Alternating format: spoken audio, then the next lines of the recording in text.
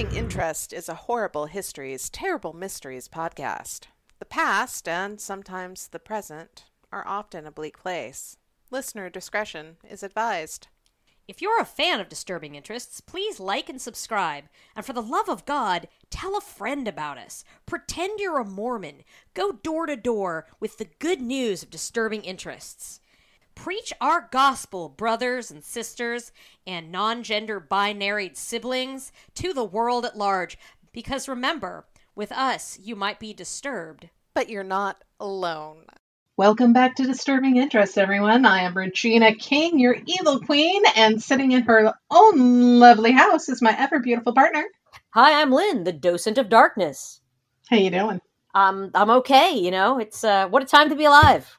Oh, what a time to be alive. All I can think of is we're at the pandemic. We're at the World War III. We're at the combination pandemic and World War III. That's kind of where we're at. So, yeah. All I have to say about all of this is the ghost of Kiev is giving me all of the reasons for life right now. That person is a true hero, and I cannot wait to hear more from them after this conflict is resolved in Ukraine's favor. Just fuck Putin. Fuck him, you know? Jesus Christ. What? Jesus. Why? War is the stupidest thing. What are you doing, dude? Fuck, you know? That's all I can say. I don't have any, I'm not a political scientist. That my hot take is just, please fucking don't do this. That's it. You know me, I have a lot of things I could say. I'm just choosing not to. Just don't invade countries. I mean that for the United States. Don't let's go. If a country is going over there just doing its country business, let it. Just leave it alone. Leave it the fuck alone. Stop touching your brother. Leave him alone. Hands off. That's what I say. Yeah. Don't make me take this chunkland off you. Right. That's what it applies to countries too. Just keep your damn hands off them. Hands off. I'm not a fan. Yeah. Hands off indeed. So we got a couple of things to tell you about at the top of the episode here. One, we want to give a shout out to T Designs Custom on Etsy. They do t-shirt designs, so really cute, different imagery. Imagery? Yeah, that's a good word for it. That's a word. Yeah. That's a word. Designs? Anyway, yeah, designs. They've got some neat tee designs. So if you are looking for a new t-shirt and you want to support a small business, go ahead and head on over to Etsy to T Designs Custom. They're out of Roseville, California. So that's fun. And then also, I want to tell you all, so you all know I'm into comics. We do that. We do know that, yes. Yes, this is a thing with me. And I follow a lot of different comics, including a bunch of indie ones. And so I would like to tell you about this one that I recently found. It's called Mythos Redone, and that's MYTHOS REDONE. It is absolutely amazing. The art is fantastic. I recommended it to you. What do you think about the art? I like it. I think it's a solid comic. You blasted through the episodes. I'm like, I got all this stuff to do, so I read a little bit. But I'm liking it. Yeah, I go through comics fast. It's a problem. I will not ever admit to anyone what I spend on comics in a month. It's no. I'm an old person. I used to be like, we have a box at our friendly local comic store when you would just go and get actual comics. So, are you kidding me? Grumpy Old Man Comics here. Another shout out. Grumpy Old Man Comics here in Seattle. Freaking amazing. If you're in the Seattle area, you're looking for a good comic shop, head on over there and tell them Disturbing Interests sent you because we think that they are amazing. They're over in the Ballard. Anyway, but this new comic that's out, it is phenomenal, guys. The story is great. It's wacky. It has to deal with all of these pantheons and art and a starving artist and a demon. And it's very sexually positive. And I love it. I love it. And the art is incredible. So thank you to the fine artist who put that out. They are an independent artist. It is on the app Webtoons. I encourage all of you to jump on there and look them up because holy snap, it's good. The artists are Gonzalez and Liss. So thank you both for putting this out and making my life a little bit better. Everybody jump on there, check it out, because it will enhance yours as well. Oh, and I have a podcast recommendation, now that I'm thinking of it. They don't even know we exist, but I think it's a great podcast. It's called Bad Women. I believe you. Oh, it's so good. Yes. So good. It is based on the book The Five. And The Five is about the 5 women who are said to be the victims of Jack the Ripper. And it's their actual stories. So yes, technically it's about Jack the Ripper, but it's really about the real lives of the women who were killed during the sort of Ripper murder spree. And it's just a fascinating look at, from a real historian who does the hell out of her research, just a look at the lives of the lower class, the lives of women, especially women who, were down on their luck, down in that period. And it's amazing to listen to and be like amazed at how modern their stories is, how little has changed, but also how much has changed.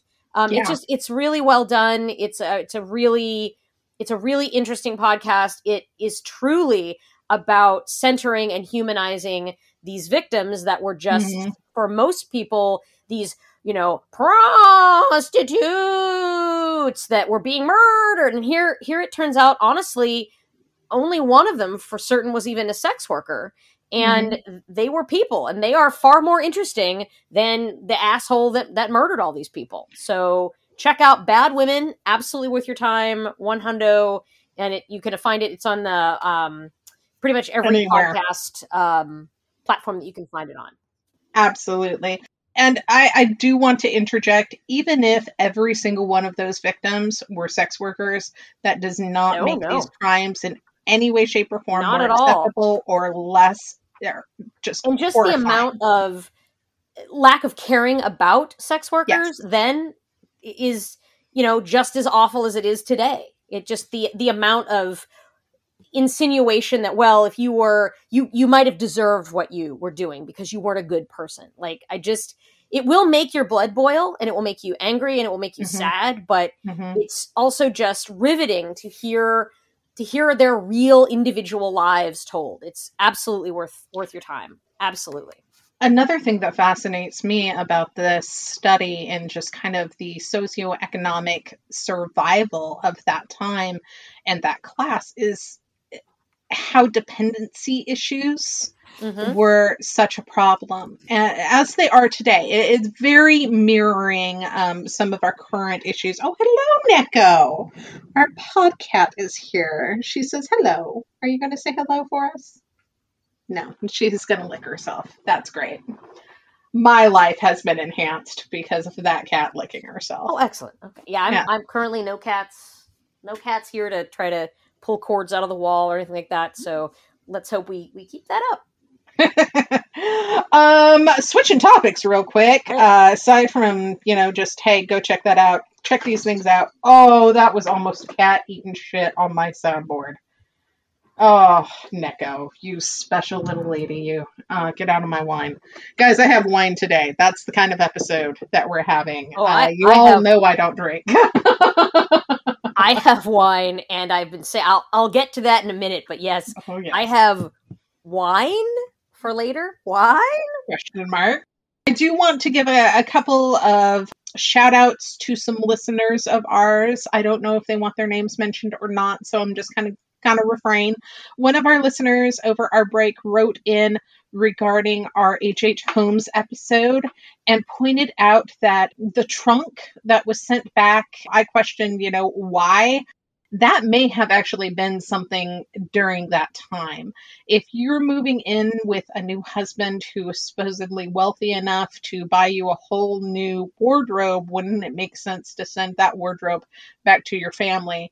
That may have been less unfortunate if there were other girls there that needed to wear your hand-me-downs. So that was an excellent point. So there was that. Also, a listener did write in and recommend Devil in the White City to me. Thank you so much. Though I have read it, I appreciate any book referrals, especially when it has to do with H.H. Holmes.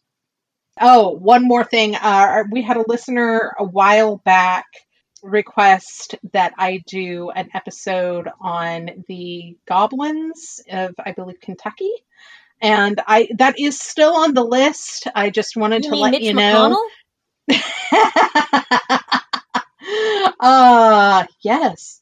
No, so that is still on the list. It just took me down a real weird rabbit hole, and I went deep and far and decided that I needed to walk away from that for a bit. So I will return to it. I will end up recording it. Just wanted to give you the heads up. Anyone else who has requested something, if I have not responded to you, please go ahead and request it again. Your email could have just gotten overlooked, and I'm so sorry.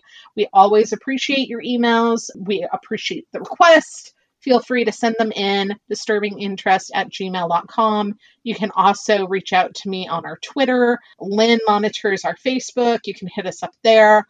Or she also monitors our Instagram, so feel free to DM her there. We're here for you because you're there for us, and he loves it. All right. And in fact, this episode is a listener request that you're doing. Yes, it is. But we have a Barry story before we get into the awful shit. This is a nice light tale of Barry. So Barry, because it is the cold season, has decamped to what I like to refer to as the Winter Palace in beautiful, sunny Horry County, South Carolina, which is the county where Myrtle Beach exists. Now, they're not in Myrtle Beach because they hate people, so which is reasonable. It's a very tourist area, but they are nearby, and he likes to go down to the the beach and hang out like you do. And he was bored the other day because it was too rainy, so he couldn't golf, and which is his favorite thing, and so he was just kind of bored, and he has come up with a new diversion, a sport, if you will, to keep himself entertained while fucking with tourists. So this is highly Barry. What he does is he goes down to the bank and he gets a roll of, I believe, nickels, because they have the correct metal for this, and he goes down to the beach and he buries the nickels in patterns, like circular patterns or like crop circles. I don't know. This is a Barry thing. He's read all his books, and he's gone through all his books on tape. He's bored. This is what he's doing. So he buries these things in the sand, and he covers them up, and he basically waits and watches from his porch with his binoculars for metal detectorists to come down and be like, "Oh my god!" because they think they've found, I don't know, the wreck of the Hesperus or some shit. But no, it's just this intricate pattern of frickin' nickels buried in the sand. So this is already ridiculous, but he took it to another level the other day. So he called me, he was saying, "How you doing?" He's like, I'm so mad. I was like, "Oh no, what happened?" "Kids." And I was like, "Oh shit." So apparently some little kid... I love how it's just the response is kids. Yeah. Blanket answer. So apparently some little kid had discovered his metal detectorist trap and was like, "Wee, free nickels," and was down there digging up the nickels, right? So my dad was like, this aggression will not stand. So the next time he went down there to bury the nickels, he also laid in some breadcrumbs down there, and he kind of lurked in the background, waiting for the kids to come back. And when they did, he basically sicked his seagull army that he has been feeding and kind of training on the children. He basically just pitched chunks of stale ass Wonder Bread in the direction of the buried treasure, and just had this entire flock of seagulls basically descend on the children on the beach and just sitting there going, watching them flee from this army of squawking, shitting birds. Oh my god! Sorry, I didn't mean to kill you there with that, but yeah, this is what Barry's doing with his retirement. He's traumatizing beachgoers. So, to the good people of Horry County, South Carolina, I'm real sorry about that, but you can't stop him. This is what he does. Yeah.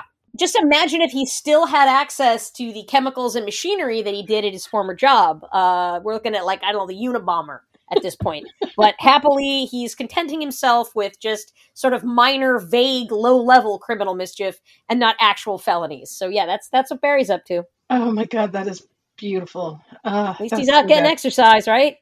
He's keeping people entertained. All praise Barry. I am the first convert in the Church of Barry. He is something. He's something. He's giving me ideas for my retirement. I love it.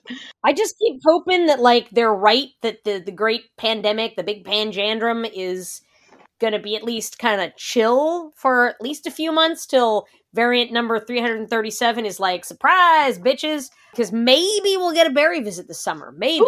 Ooh. I'm kind of hopeful. Oh my gosh. If we get a Barry visit, we have to have dinner. I must meet Barry. The man, the myth, the Barry. Just don't give him bread, because we got a lot of really hungry, angry seagulls around here. That's all I'm saying. And I have to live here. I just basically have to take him aside and be like, look, I have to keep living here after you leave. So don't get us kicked out of Seattle, Dad. No, keep me out of trouble with the cops, please. Thank you. Speaking of, my dad, my biological father, is coming in 2 days? Yeah, 2 days. Tuesday. That's exciting. Yeah, right? I haven't seen him since before COVID. Yeah, hopefully you'll have a nice, chill, seagull-free visit. I'm sure we will. He doesn't go out and intentionally antagonize the seagulls, so I think we'll be good. However, I did see a seagull almost fall off the roof at my apartment complex here in the ghetto the other day, and it was one of the funniest damn things I've ever seen. So that's the only seagull bit of news I have. So yeah, that's my Barry story. So before we get into this most hideous and horrific tale that you have for us, that I was like, oh no, I pulled a very special can of wine out of my refrigerator that I've been referring to as the wine grenade.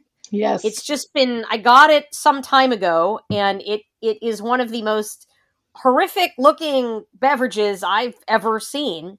And it's just been sitting there in my fridge waiting for the perfect episode, because I knew this couldn't just be, any vaguely disturbing story. It needed to be something that was truly as horrific terrible as this thing.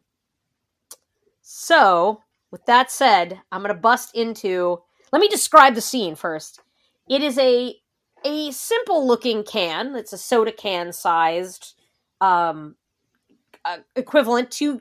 It looks like it's 2 cans of this equal 1 bottle, so I guess this is like a half can of unholy juice from Satan. Half bottle? Satan juice. Yeah, and it is it's bright fucking pink, like neon pink, with a neon green like spray on it, like that it's dripping down, like someone has sprayed it with spray paint, the spray can of paint, and it's called Wine Pop. I already hate it. And the flavor is a strawberry kiwi rosé wine spritzer. Oh, no. This is a hell no. Alcohol, 12.5% by volume. And it suggests on the back that it is vibrantly effervescent. Oh, no. Yet each wine pop variety delivers a deliciously bold flavor that is sure to please. Sure, Jan. And it suggests that I should join the wine pop movement. Yeah, I bet there's going to be a movement after I taste this. All right. Oh, God. I said I would taste this. I did not say I would drink this. Big difference. You get one sip. For you, our listeners, I will throw myself on this particular wine grenade. Okay, I'm opening it. It's extremely foamy. Jesus Christ, it smells worse than a Jolly Rancher. Oh, no. It smells like tooth decay. All right, I'm going in. Oh, it's really like, smells like sugary, fake, nasty candy. Oh, all right, no. Okay. Oh, no, nope. No.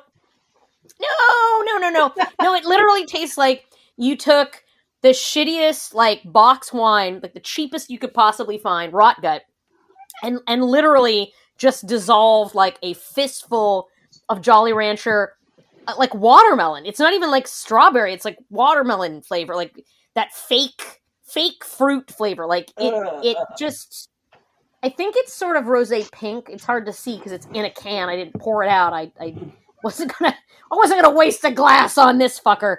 But yeah, it's you can't pour one out to your homies with that. It's just insulting.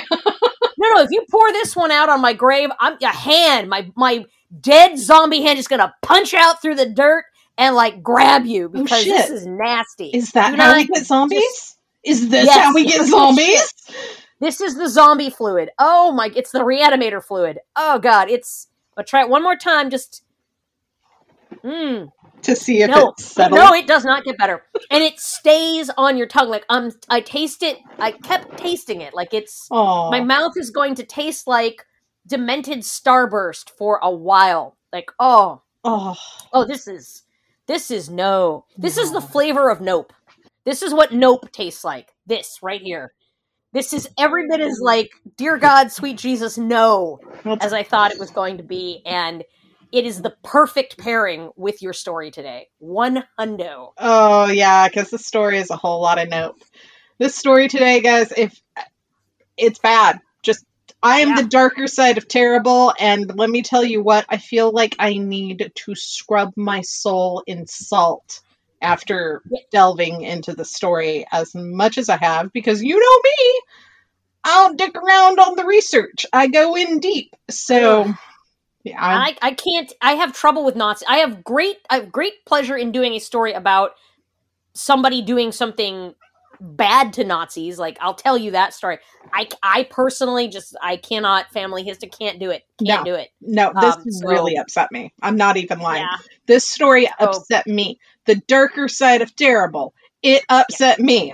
But the episode was requested by listener Brian. And Brian, I gotta tell you, I have had Mangala on my to-do list since we started this Dog and Pony show, but I've never been able to hammer the episode out because he was just such a fucking monster and so prolific at being a monster. However, since you requested it, I dove into this disgusting cesspool, which was the life of Mangala, and swam deep in it for 2 months. Like, when we were on break, I was dealing with Mangala. You were backstroking in the sewage lagoon. Exactly. Don't get me wrong, we all know that I like the disturbing shit, hence the name of our show. But I think I've had my fill of Nazis for this season with this one. I think that's fine. Yeah. I think we get like one Nazi episode a season tops. Yeah. You know? I feel like, okay, so I think I call it the meatloaf topic. Everybody has their meatloaf topic on this show where you will do anything for love, but you won't do that. And like, I was wondering, what is how are we going here? Nice. And everybody has their meatloaf topic that they're just not going to do. And mine is generally Nazis. Like, I did do the Van Meegeren one about the art forger who defrauded the Nazis. But that's different. That was sort of Nazi tangential. Yeah. But yeah, that is like a third rail, a meatloaf thing that I can't do. Like, I think yours is children. 8-legged friends. I didn't want to say the S word. Well, I have issues with spiders. We know this. I have issues with small grays. But what I absolutely cannot do is children's sex cults. I've done it, kinda.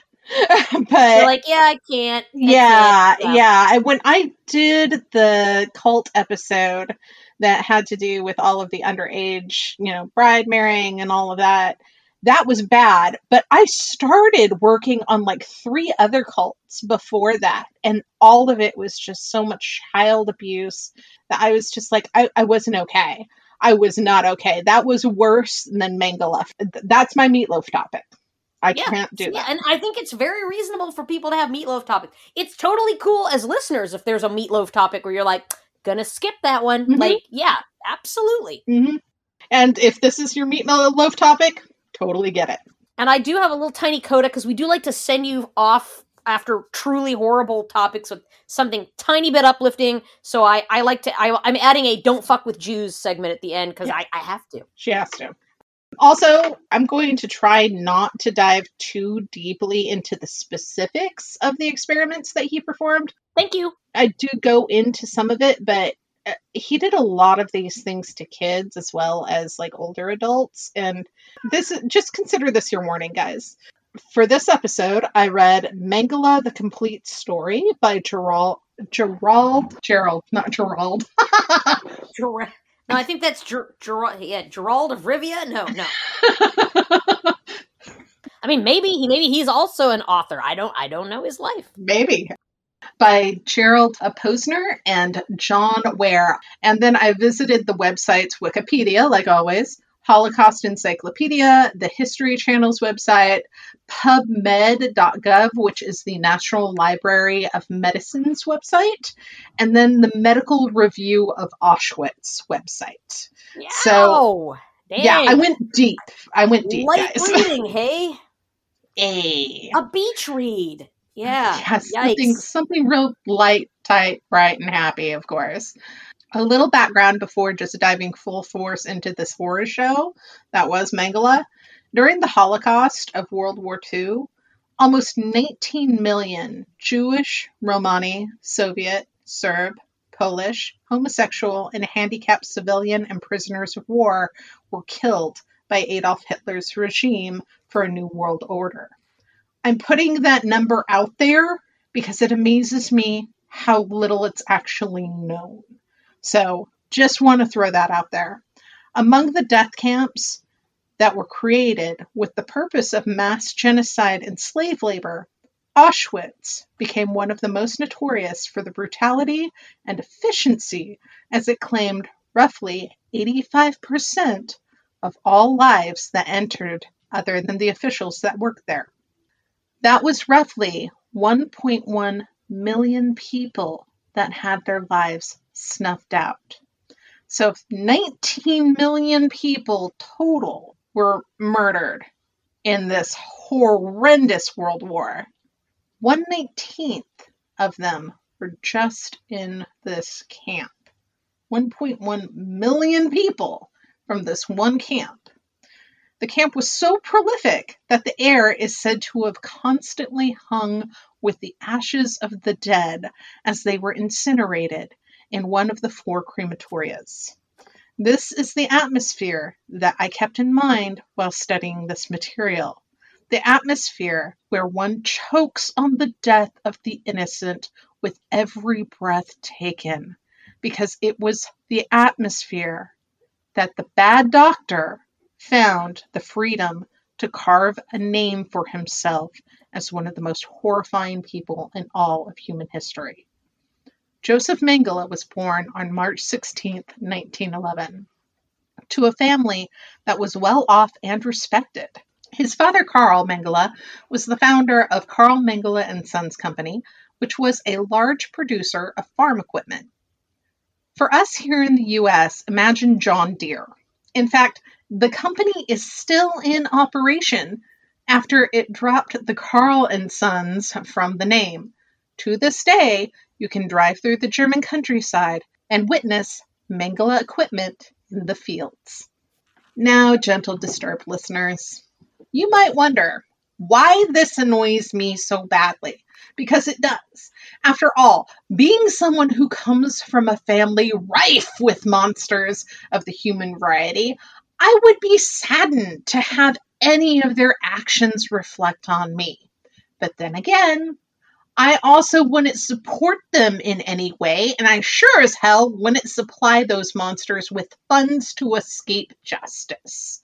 So, yeah, it annoys me. But I'm jumping ahead of myself in the story. Joseph was the oldest of 3 sons and was interested in politics and the military from a young age. He even got involved with a paramilitary organization called Der Stahlhelm, I think.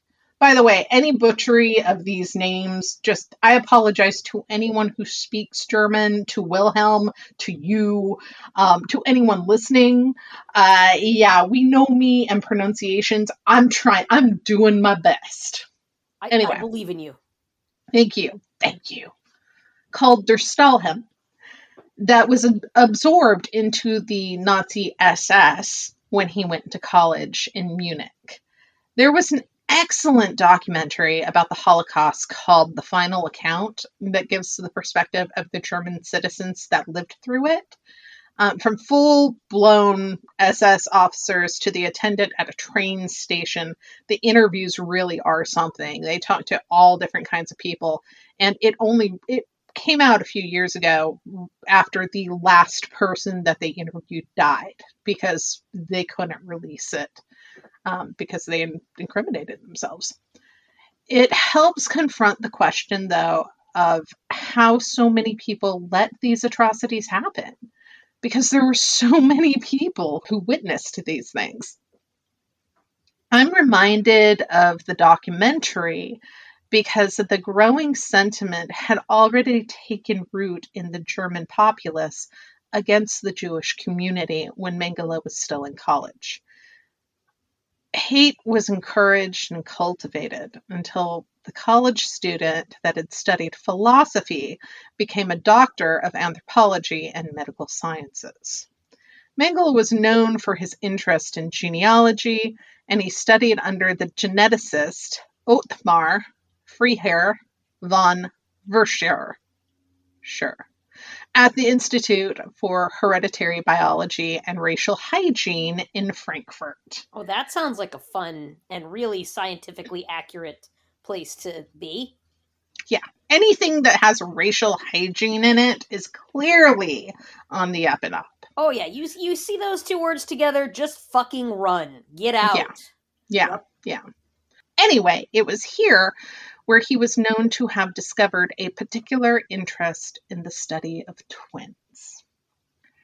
Going to show that some things can capture a person's interest and hold it for their entire life. And hopefully that thing is like model trains, rats as pets, and not twins. Like, no. Mengele graduated with his MD in 1938 as cum laude from the University of Frankfurt.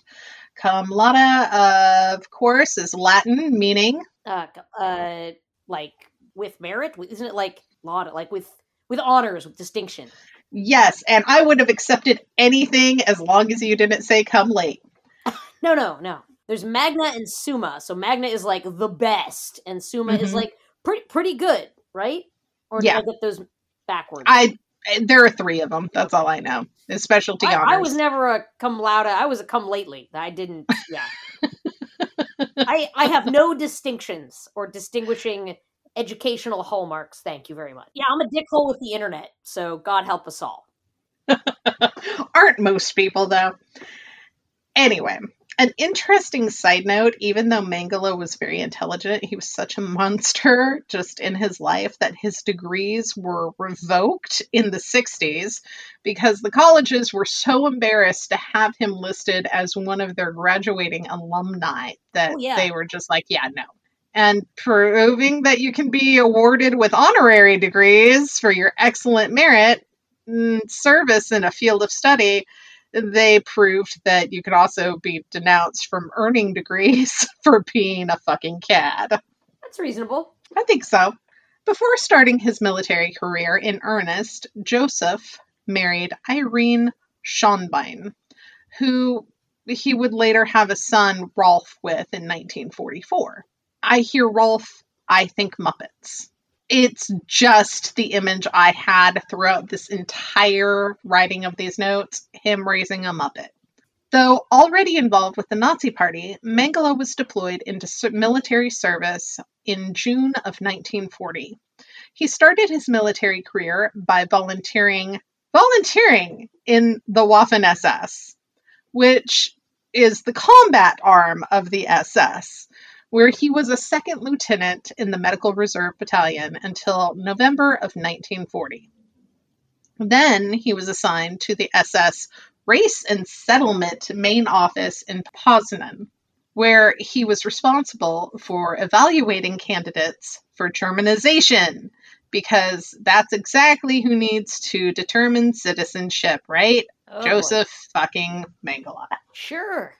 Man, may I just take a moment to underscore how fucked up the pseudoscience of eugenics was and how disgusted I am by humanity on a whole that so many people jumped on that bandwagon, because that's a lot of what that office had to deal with was eugenics, and fuck Nazis.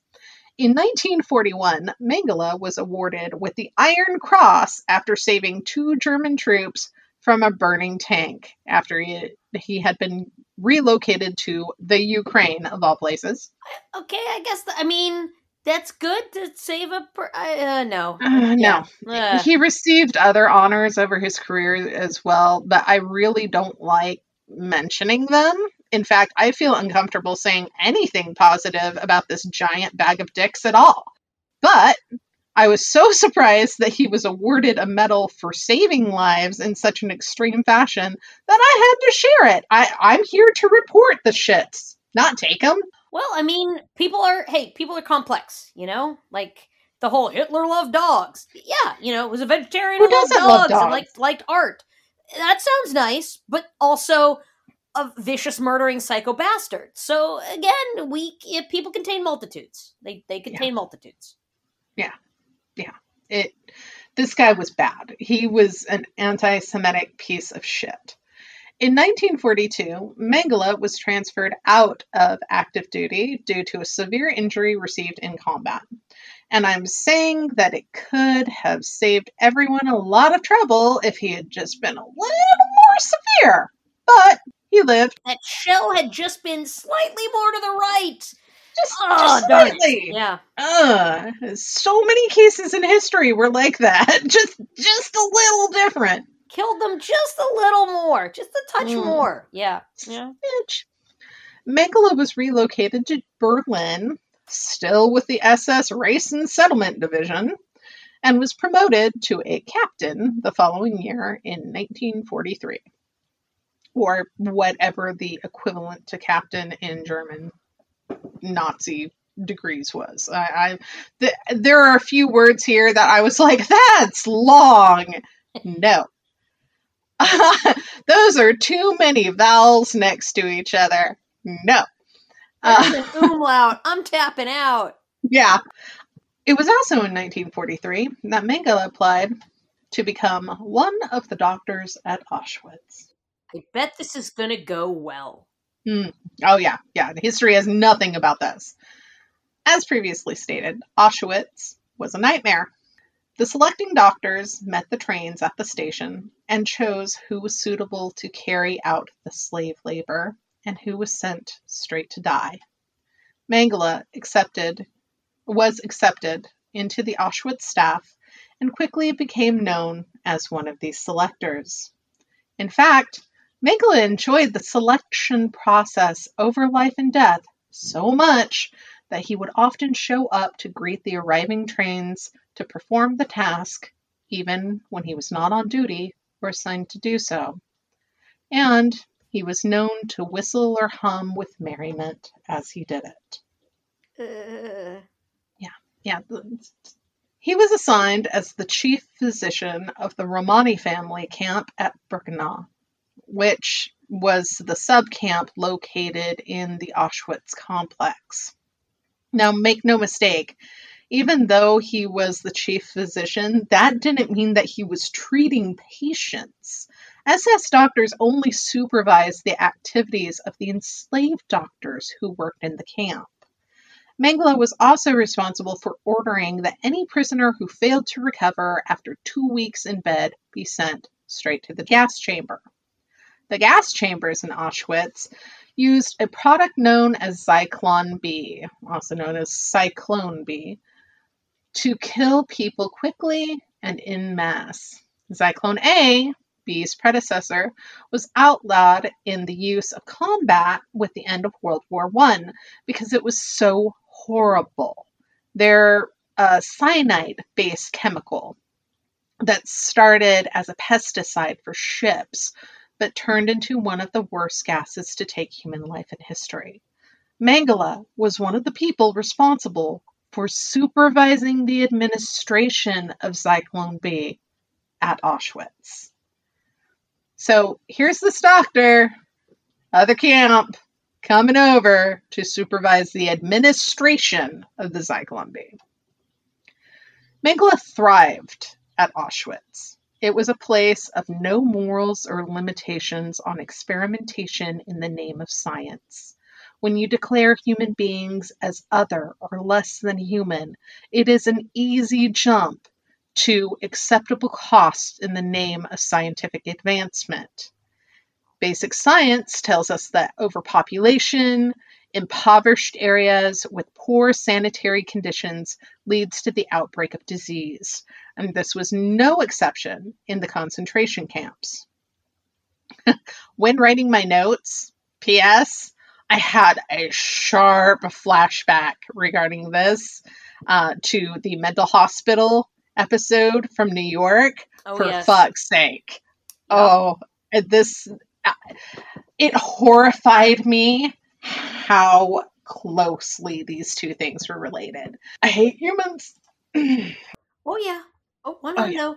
Mengele saw these outbreaks as an opportunity to research the diseases, and in 1943, a bacterial disease of the mouth and face called Noma struck the Romani camp Mengele was in charge of. He seized the chance to start a study to determine the cause of the disease and develop a treatment. However, Noma is an exceptionally rare disease that is not contagious, occurring almost always as a sequela to contagious diseases like measles or typhoid. It's often a rapid and painful death, though, with gangrenous open sores to the face and throat. Mengele isolated and experimented on mainly Romani children in what would become one of the most documented and atrocious acts on record. The experimental treatment consisted of administering a combination of sulfonaminoethylthiazide. It was a combination of shit that should not have been combined. Gotcha. Yeah. I'm not even reading it because fine. For reference, the cure to Noma is penicillin, which was discovered in 1928 and is like the most common cure-all. And not to try the most common cure-all was absolutely asinine. So this is sort of like, hey, let's try, I don't know, horse dewormer on these guys and see if that fixes it. Yeah. Okay, cool. One of the things that he mixed in for administration was nicotinic acid. Like from nicotine? Yes. From tobacco? Okay. Yes.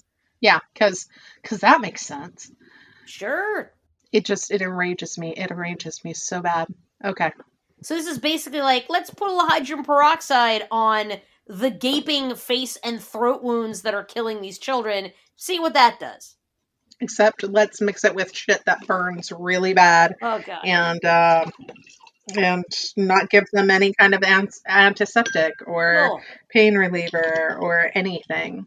Yeah, let's do that. This barbaric research was conducted in Unit 22, where they stacked 3 men bunk beds, 3 to a row. It's a lot of people. I still don't know how many rows they had. I looked, I couldn't find it. And this research happened right up until the Romani camp, and most of its inhabitants were destroyed before they could be liberated in 1944. Later, when some of the prisoner doctors were trying to find out why research on Noma was being conducted at all, they were told that it was probably because similar cases of illness were occurring among the Wehrmacht soldiers after the Stalingrad defeat. So that's the only thing that they could find. As if the Soma experiments were not bad enough, Mengele would have portraits of these victims painted. He would send them to one of the prisoners who is pretty well known for painting the portraits of other prisoners, to have the portraits of the victims whose faces had been eaten away by this disease painted. But we had cameras at this time. You could just take a photo if you needed to document this for your medical records. What the fuck, dude? I think he was just a sick fuck who enjoyed it. Whenever I get into a conversation about Mengele, which has happened more than I care to admit on a recording, someone inevitably says something about him advancing science with all these horrors. No. And no, I will say this now. I have found nothing that supports this narrative at all.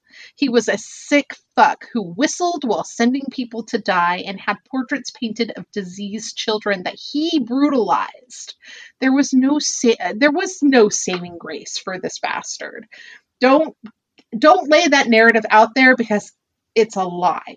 Perhaps if he hadn't had 2 boxes of his records smuggled out of Germany by one of his former nurses, we would have had more written documentation on his experiments. But then again, this is the same guy who didn't adhere to the standard practices when it came to experiments. In real experiments, you have a control group, and you also have to be able to document and replicate your findings. This is standard. Mengele was fast and loose with these standard experimental practices, not just with his humanity. He was just kind of doing shit to do it and see what happened. Yeah, to say nothing of, like, I don't know, informed fucking consent to participate? Jesus. Well, if you're not human, it doesn't matter. I guess not. Ugh. And now I've switched to white wine. You sure you don't want strawberry kiwi rosé? It's No, this terrible. is real good. This is real good. That's tasty. All right. His interest in twins did not stop there either. In fact, he became infamous for his Auschwitz twin research. I heard recorded testimony from one of the survivors of his experiments. Her sister had not been as lucky. The victim and her sister had both been injected with an unknown concoction. Her sister had died, and she had become barren. She had spent her entire life trying to find out what had been in the syringe, only to find a doctor who had been one of the prisoner doctors, who was able to read the bad doctor's notes, and yet he still could not give her the whole truth. There were people who spent the majority of their lives just trying to figure out what that crackpot actually did to them. He didn't just kill people and ruin their lives, but the ripple effect from this monster, from the experiments he did and the survivors to the family members of those he killed, it is so large of an imprint that I couldn't even fully grasp the scope. He was particularly interested in people with heterochromia iridium, and that's people with different colored eyes, pregnant women, and dwarves. Some of his most horrifying experiments had to do with the attempt to change a person's eye color, and with some things I refuse to go into regarding limbs of victims with dwarfism. Yeah, already, like, some of the surgeries that people who do have various forms of dwarfism go through just to get a couple of inches of heights with breaking bones and rehealing them and letting them grow, already just that they go into willingly, that they want to have done, just causes me like, oh God, just so I just can't imagine, this being done to somebody without any consent or desire to have it done under the fuck pain relief, fuck anesthesia kind of setting that this would be done in. It just, oh no, thank you. Yeah, what I'm about to say next is real upsetting. Yay. This monster, just heads up. This monster was known for performing surgery without anesthesia, including vivisection on pregnant women, amputations, and even attempts at trying to create conjoined twins. Oh no. There are so many horrible things that this entire box of overflowing colostomy bags did that are just fucking documented and horrible that I had to take a break in writing my notes at this point. Because if I didn't, I would have thrown up from sheer disgust. Like, it actually physically, on multiple occasions during research, made me ill. Also, I would like it to be noted that the German Research Foundation directly funded Mengele's research while he was out Auschwitz. So much so that the pathology laboratory that was built next to the crematorium that they used to dissect victims in was completely paid for by that funding.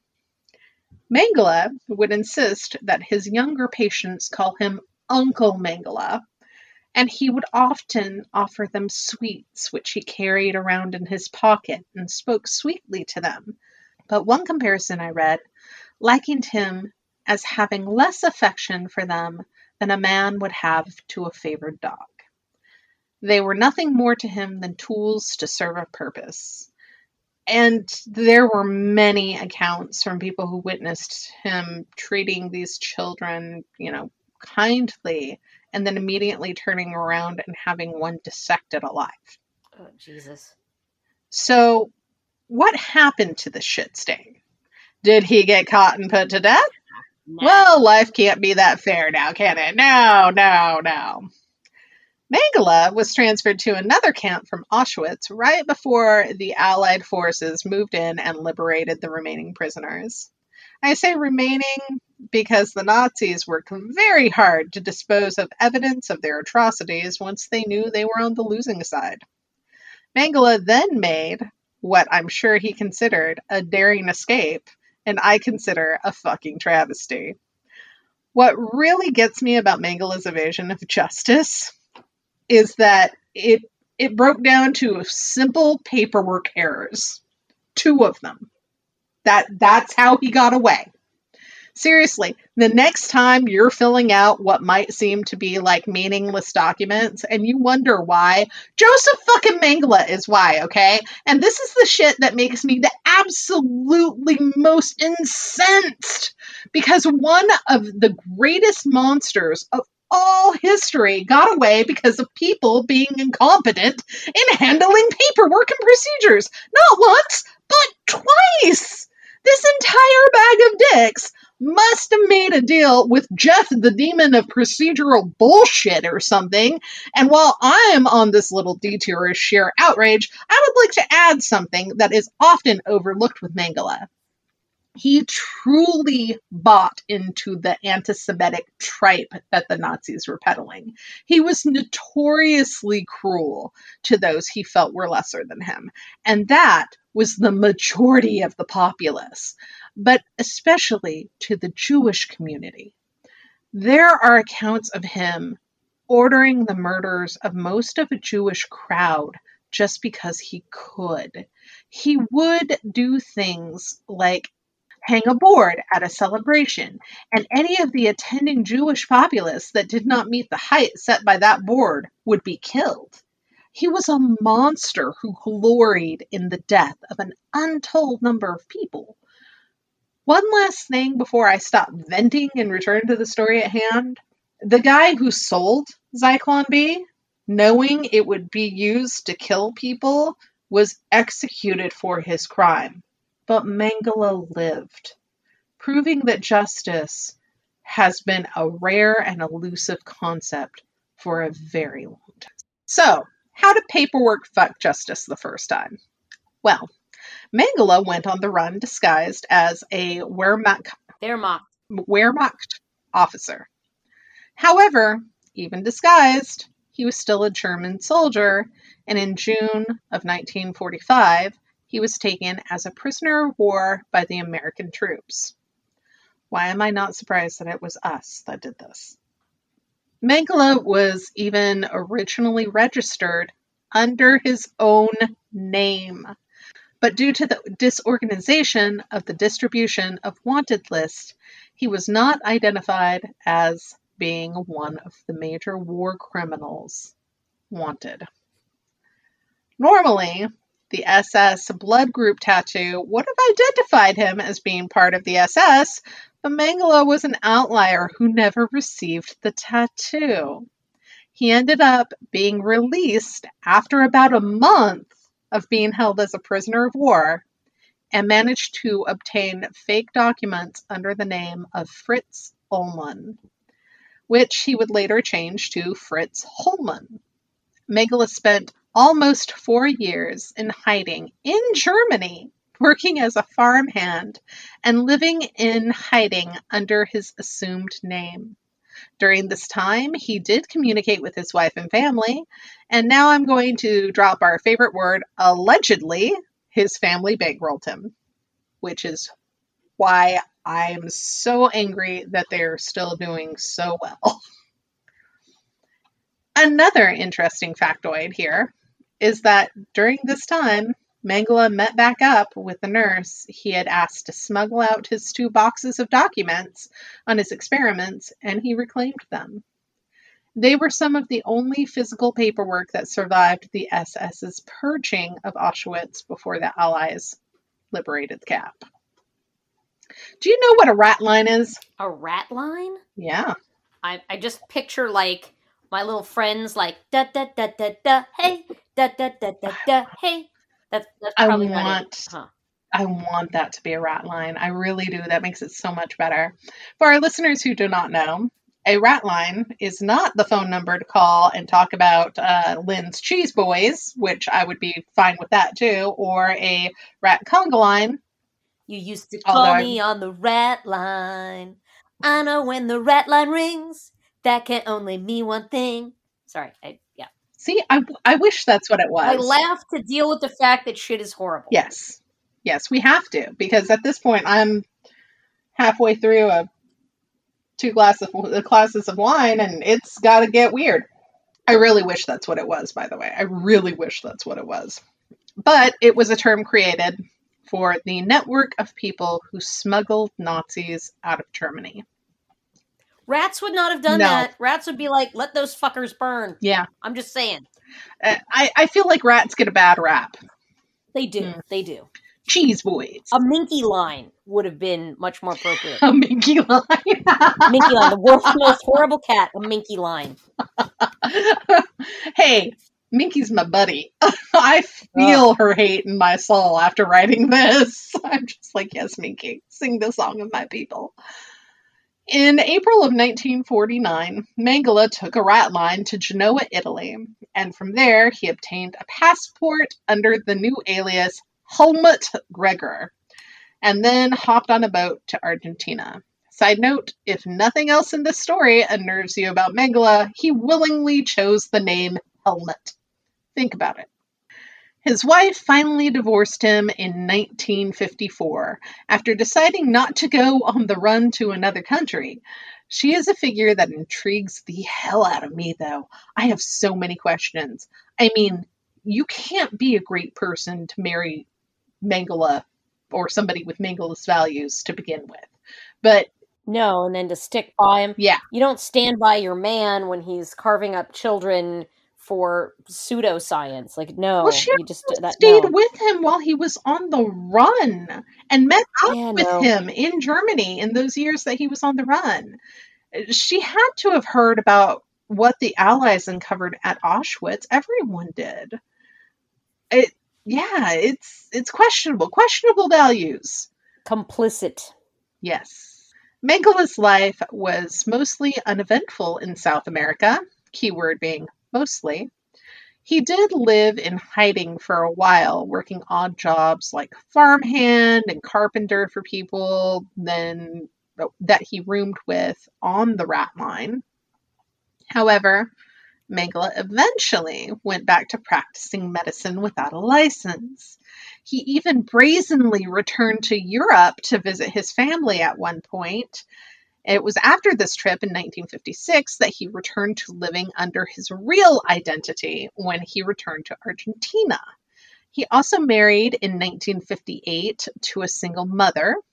He raised his stepson Carl more than he ever took part in raising his biological son Rolf, because apparently he was racist against Jews and Muppets. I feel like Rolf got the better end of the deal, right? Yeah, honestly, really. The reports that I read from both Rolf and Carl's impression of Mengele, they're interesting. They're super interesting. And I'm not mad at Ralph or Carl. You can't pick your parents. Like it's not the kid's fault. No. And I encourage anyone who is going to dive into the cesspool of research, read those counts because they're fascinating.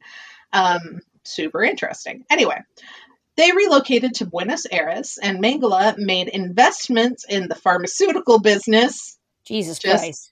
Just sit with that for a second. Okay. A farm and several other very fruitful endeavors.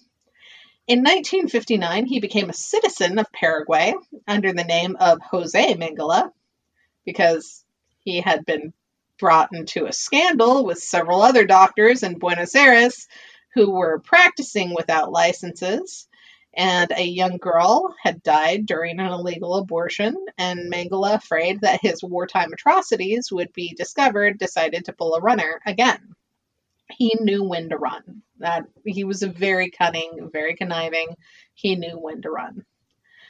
At the end of 1960, his new family decided to leave South America behind and travel back to Germany. I should specify, when they went to Germany, they went without him. Which I guess if you are trying to divorce an ex-Nazi, the one place you would be safe would be Germany. During the Nuremberg trials, the Allies were under the assumption that Mengele had died, and his family had alleged that this was indeed the case. But the thing with paperwork is, if it's done right, it can lead to the revelation of Nazis. And when someone wants to get a divorce, they can only do so if the person is alive. And Mengele had gotten divorced in 1954 after his long supposed death date. Yeah, dead people can't get a divorce.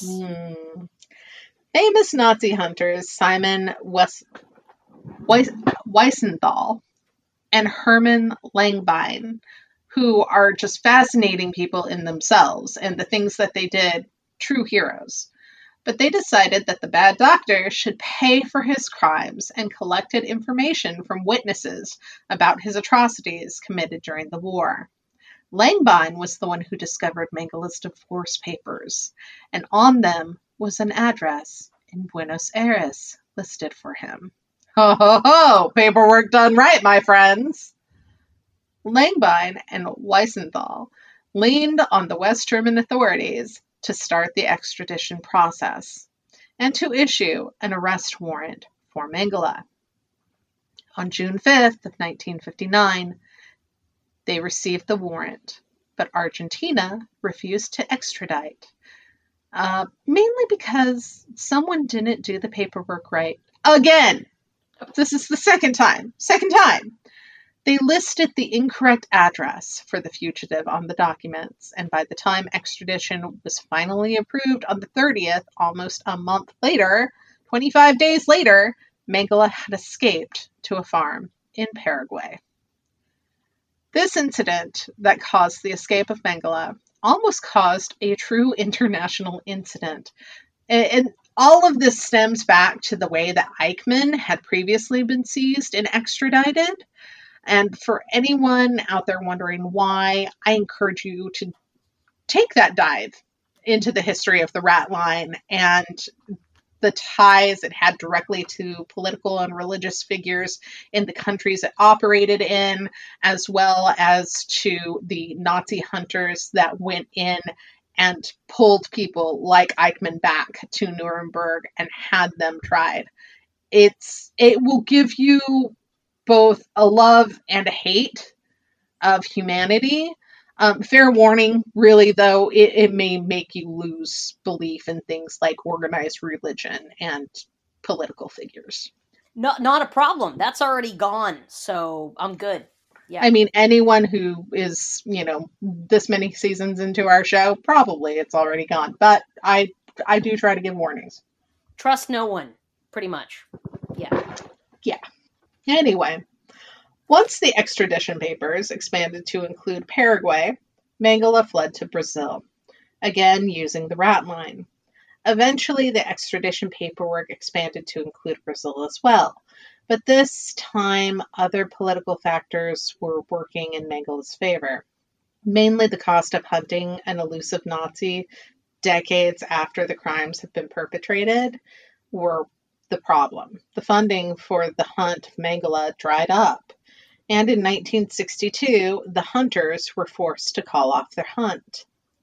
Mengele's health began to steadily decline in 1972, 10 years later, and he even had a stroke in 1976. His son Rolf The Muppet, who had not seen his father since the trip Mengele took back to Europe in 1956, visited his father one last time in 1977, and in his own words said that he found an unrepentant Nazi who denied that he had personally harmed anyone and had only acted as a soldier following the directions handed down to him. While visiting his friends at a coastal resort town of Bertogia, coastal resort town, in February of 1979, Mengele had a second stroke while swimming and drowned. It would have been more just if it had been a shark attack, and I know I was kind of rooting for like that, or like a swarm of jellyfish or something horrible. Nibbled to death by sea turtles. Something awful. Pecked to death by a swarm of seagulls sent by Barry. There you go. And then eaten by sharks. Yeah, no, I figure Barry, if he had the ability to do that, would have absolutely been like, oh, you want to fuck with Jews? I got seagulls, bitch. So yes, yeah. I'm pretty sure that if Barry had known the location of Mengele, it would have been a SEAL Team 6 kind of scenario. He would have But it would be Seagull Team 6. Yeah. Yes. There you go. Seagull Team 6. He was buried under the alias that he had been using since 1971, Wolfgang Gerhard, in Embu das Artes. However, that was not where he would remain. The thing is, people were still hunting for Mengele. A trial held in Jerusalem in February of 1985 reignited interest in Mengele worldwide. Now, mind you, this is 6 years after he died, but, still, it reignited the interest in him worldwide. It featured the testimonies of over 100 victims of Mengele's experiments and revealed the atrocities that this monster had truly perpetrated. Finally, realizing the importance of capturing the skid mark on the face of humanity, the West German, Israeli, and U.S. governments launched a coordinated hunt to determine if Mengele was still alive, and if so, where the fuck he was. There were a lot of rewards being offered, not only from governments, but also from private companies and newspapers. At the end of May in 1985, police raided a house of a lifelong friend and business associate of the Mengele family. And I'm talking like the parent family back in Germany. In this raid, they discovered a coded address book and copies of letters to and from Mengele, including a letter of notification about Mengele's death. Under interrogation, the authorities were able to learn the location of Mengele's grave. Of course, needing to verify that this actually was Mengele, his remains were exhumed in June of 1985. A forensic examination told them that there was a high degree of probability that the body was Mengele. This was confirmed by Rolf, the famous Muppet, Mengele, on the 10th of June, when he stated that the body was his father's, and he then admitted that his father's death had been covered up to protect the rat line and the people who had hidden him. However, unable to take the word of the people who knew where he was for years and did nothing to end it, in 1992, DNA testing was employed, and it confirmed that it was indeed Mengele's body. In the end, family members refused repeated request by Brazilian officials to reclaim Mengele's remains and repatriate them to Germany. His skeleton is currently stored at Sao Paulo Institute for Forensic Medicine, where I think they should rebury it like at a public restroom, so that like with like a clear glass, so you can just like take a shit on it anytime you want to, and you have to pay for the privilege, and all that money goes to actually like helping families who were affected by this asshole. That seems like a good end. I would vote for that. I would pay for it. Yeah. Yeah. Yeah. I would really pay for that. That would be something I would travel to pay for that. Yeah, I would travel to go to the Joseph Mengele public latrine. I would. Mhm. Yes, please. That Yeah. sounds great. If anyone is listening, ideas, we have them. Anyway, it is currently being used as an educational tool. And truly, this is the only true contribution that he has ever made to the sciences. Okay, class, do you want to see what like an absolute fucking asshole looks like? And they just like pull out the skeleton. There you go. That's it. That's what it looks like. What do you want to bet that they don't even tell the classes? who Probably skeleton not. it is? Probably not. I'm sure it would have been destroyed long ago if they had. Ugh. Yeah. Salt and burn those bones. I've learned nothing from watching Supernatural. It's that salt and burn. Yeah. So there's one more interesting note about Mengele's life in Brazil. The small town of Rio Grande do Sul is known to have the highest population of twins in the world. It is so high that a theory became prevalent that this was the result of Mengele's tampering. But in fact, it's actually due to a founding factor. The town was founded by a small number of families that were already genetically prone to twins. Oh, like the Doublements all went there. Yes. Yeah, the whole Doublemint twin, all of them, they just came from that area. All of them, yes. That, in fact, we call it the Doublemint town. Okay. It's still spooky. That's still really spooky. It is. And the fact that he was in the area at the highest point when they were really populating, it was... But no, it's actually due to genetics. So in Mengele, that has been disproven. And that's my story. And now I'm going to go bathe in holy water and baby laughter in an attempt to purge the shit from my being and my essence. Because what a horror show.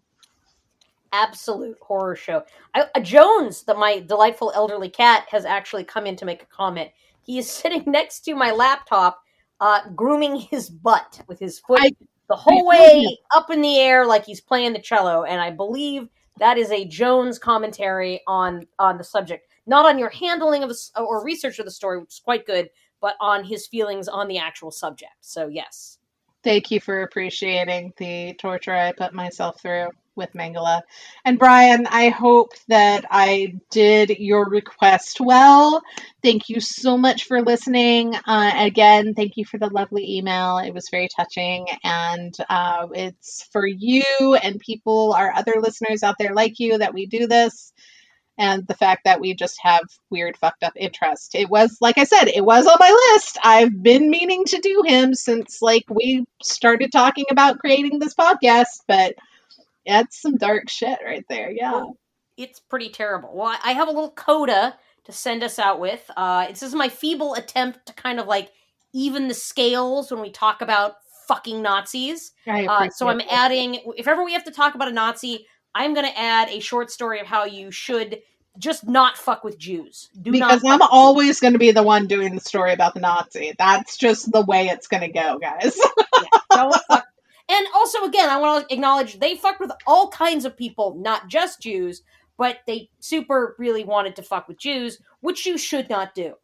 Well, not only that, that's your heritage. Why would anyone ask you to research a fucking Nazi? I don't want to, but don't fuck with Jews. I mean, okay, already, look at just world events right now. Volodymyr Zelensky, current president of Ukraine and of Jewish descent, he is amply, I think, demonstrating this principle of do not fuck with Jews.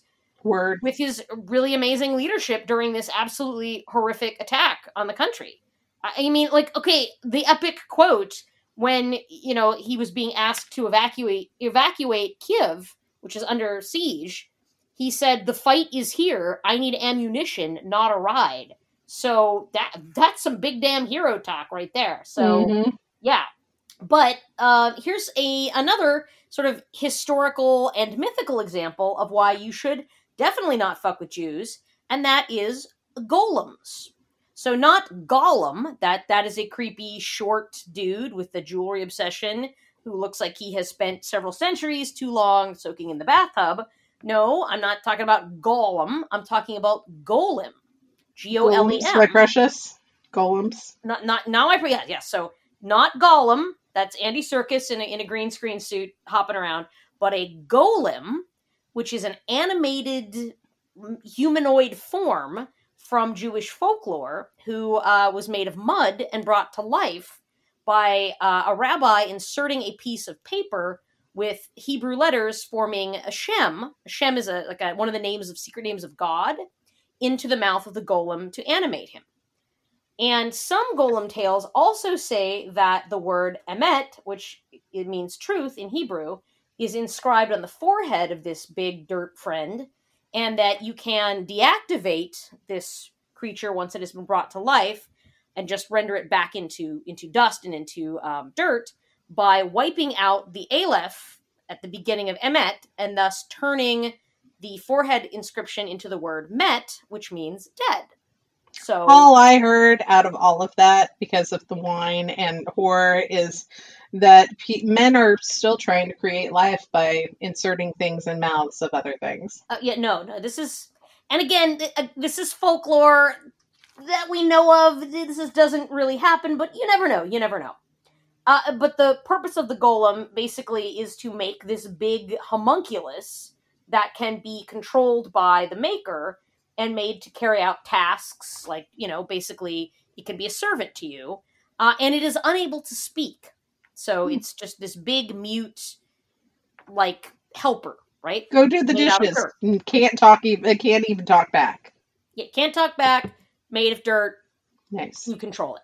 Nice. And probably the most famous story of a golem is the Golem of Prague, which, so the story was actually was created most likely in the 19th century, kind of like German folk tales, but it is supposed to have happened in the late 16th century, when the rabbi of Prague, Judah Loew ben Bezalel, was said to have created basically a big dirt friend from clay that he dug from the Vltava River, and then he brought this creature to life using rituals and incantations so that it could help defend Prague and the Prague ghetto from anti-Semitic attacks and pogroms. Do we know how big it was? For those unfamiliar with the term pogrom, we're learning all kinds of words. Rat line, pogrom. It's great. Yeah. It's basically... We're an educational show, really. Yeah, very much so. The letter P for pogrom. And a pogrom, which kind of sounds fun, is not. It's super not. It's basically a big, horrible populist riot where the majority is basically incited to massacre or expel an ethnic minority, frequently Jews, though it can be applied to other groups of people. And the word came from the Slavic and Russian areas of Europe, but the concept of the pogrom and just the mob basically running this minority out of town, of course, happened all over the world. It's still happening today. It sucks, but it was, the idea of the pogrom very much was the Slavs shoving the Jews out of their towns, essentially. It is the opposite of good times. It is fucking depressingly common, and, today is definitely an I hate our entire species kind of show. Anyway, the rabbi of Prague creates his big clobbering clay pal to keep the people safe, and that's great. That's very nice. And I still want to know, do we know how big this golem was? Just like a big, beefy man. Think Frankenstein made out of mud. Okay. That's a lot of mud to dig up from a river. That was commitment. And not just folding some paper and writing a word down and, doing the magic of... No, there's a lot involved in making a golem. You don't just, throw a golem together out of, dust. You really gotta commit to the bit with this. I like how we both went to commit. What's that? I like how we both went for commit. You have to commit to a golem. That's... You gotta commit. Yes. So his name was... ironically, Yosef, like Joseph Mengele. But he was often called by a nickname, Yosela, which is basically essentially like the Hebrew version of calling him Joey the Golem. Joey the Golem. Joey doesn't share food. I now see this golem as Joey from Friends, and I'm here for it. It is the Matt LeBlanc of golems. I mean, I'm yeah, here kind for of. it.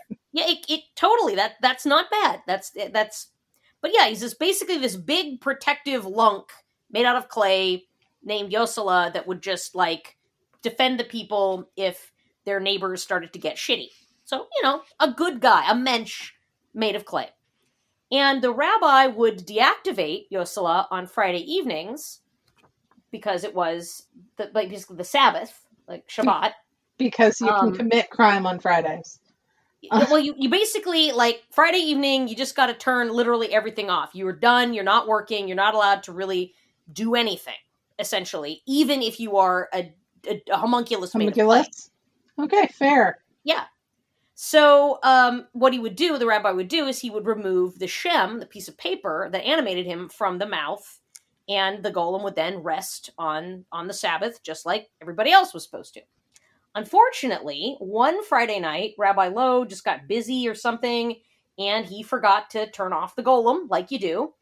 And because he was afraid that by not doing this, this would desecrate Shabbat, because, again, you're not supposed to do any kind of work at all. Like, even if you're not technically a human, just like a human-shaped pile of mud, you're still, again, not supposed to be doing stuff. So the rabbi ran after Yosela and pulled the shem from his mouth to immobilize him, whereupon, unfortunately, Yosela just fell into pieces in front of the synagogue. That is one version of the story. Another version says that the golem went rogue because he wanted to be I want to be a real boy kind of thing, and he had fallen in love with the human woman. And then there's other stories that where he just basically one day was like, you know what, let's rampage. Like, something within him just switched from good to evil, and he just kind of went on a rampage and had to be stopped. Basically, you can have a little rampage as a treat, went through his mind. Pump the brakes real quick. I just have to say, I have known people with terrible taste in partners, but how bad does it have to be that you switch over to a golem? I mean, he can't talk. That's sort of nice sometimes. I'm just. I'm not saying anything against Joey the Golem. What I am saying is, how bad does your history have to be before you look at a golem and go, "This is a viable option"? I mean, have you looked at the dating apps lately? Honest to God, like golem seems kind of great compared to a lot of these charmers. Why would I? Why would I? Right. That is just a shit show of golems right there, my precious. No. I would pick a golem over Gollum. I'm just saying. Agreed. Gives you jewelry, he's not going to get weird and try to take it back. Agreed. Yeah. So anyway, for whatever reason, the golem is said to have been deactivated and fallen apart into pieces. And that then the giant clay body parts were gathered up and stored in the attic of the delightfully named Old New Synagogue in Prague. That's its name. I don't make this up. Which is the oldest active synagogue in Europe, the Old New Synagogue. And of course, that's exactly where I would store my golem parts. Would be the attic of the Old New Synagogue. It makes sense. And now we get to the actual super "don't fuck with Jews" portion of the story. There's also a story that a Nazi agent broached the attic during World War II, specifically to look for the golem of legend, because how the this Nazis would make sense. Yeah. Well, they were super into all of this sort of mystic kind of supernatural shit. There was a whole division, looking for all of that shit. Oh yeah, I mean, I've watched Hellboy. I know. So they, the Thule Society, they were into that.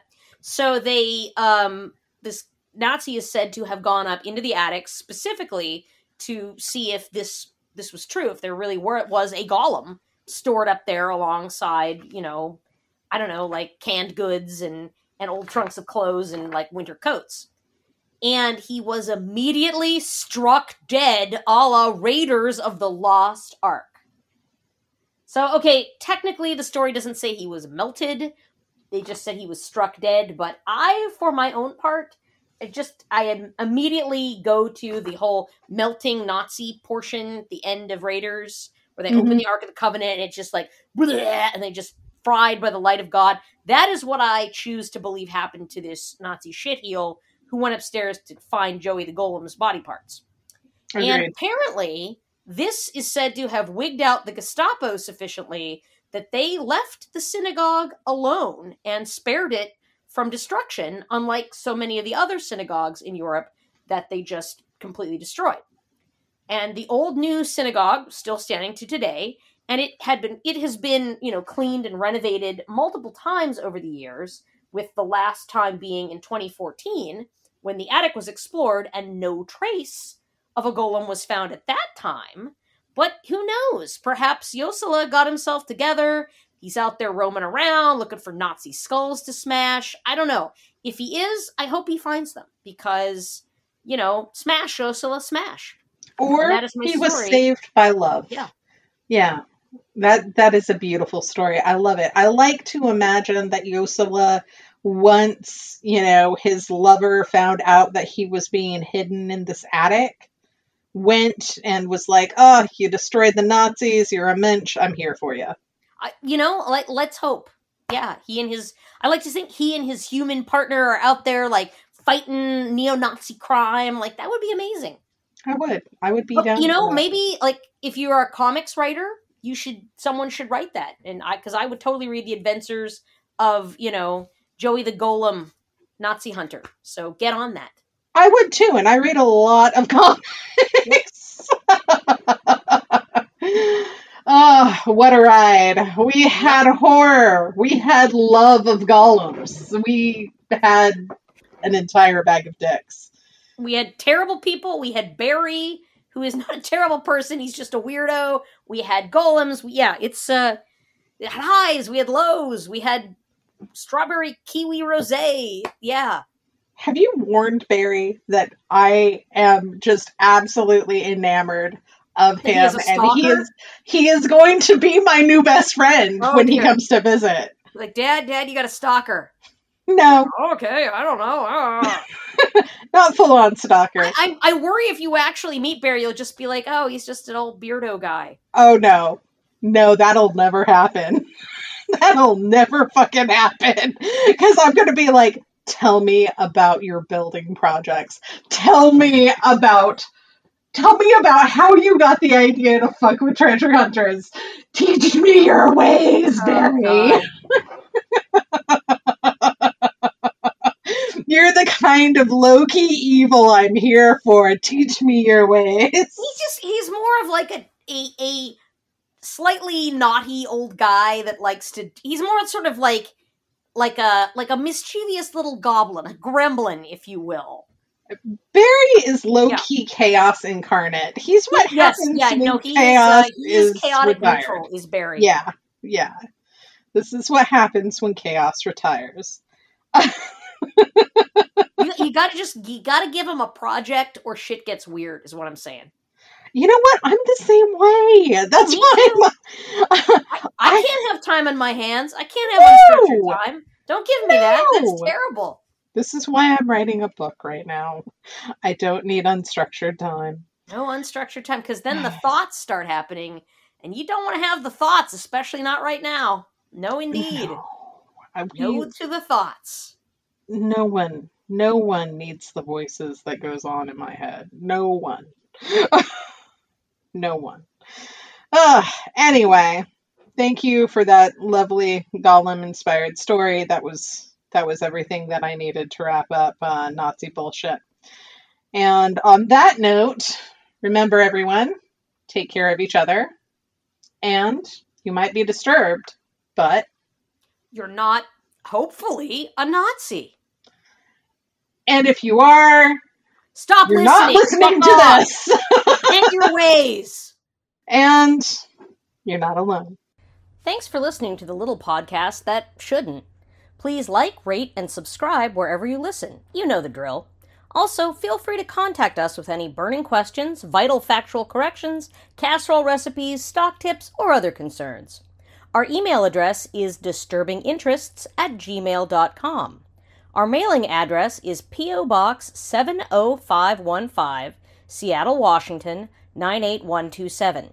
If you feel like sending us something groovy, like, I don't know, a cast foam replica of Gwyneth Paltrow's head in a box from the movie Seven, please do not send us a real head, though. A, that is illegal. B, that is gross. And C, I do need to maintain a good working relationship with the fine employees of the Ballard Post Office to run my business, and that would most definitely sour relations there. So, no heads, please. Other cursed objects that do not feature bodily fluids? Sure, why not? You can also follow us on social media, on Facebook at Disturbing Interests Podcast, on Twitter at podcast_DI, or on Instagram at DI Podcast. Stay safe, stay mostly sane, and we'll see you intermittently on the airwaves.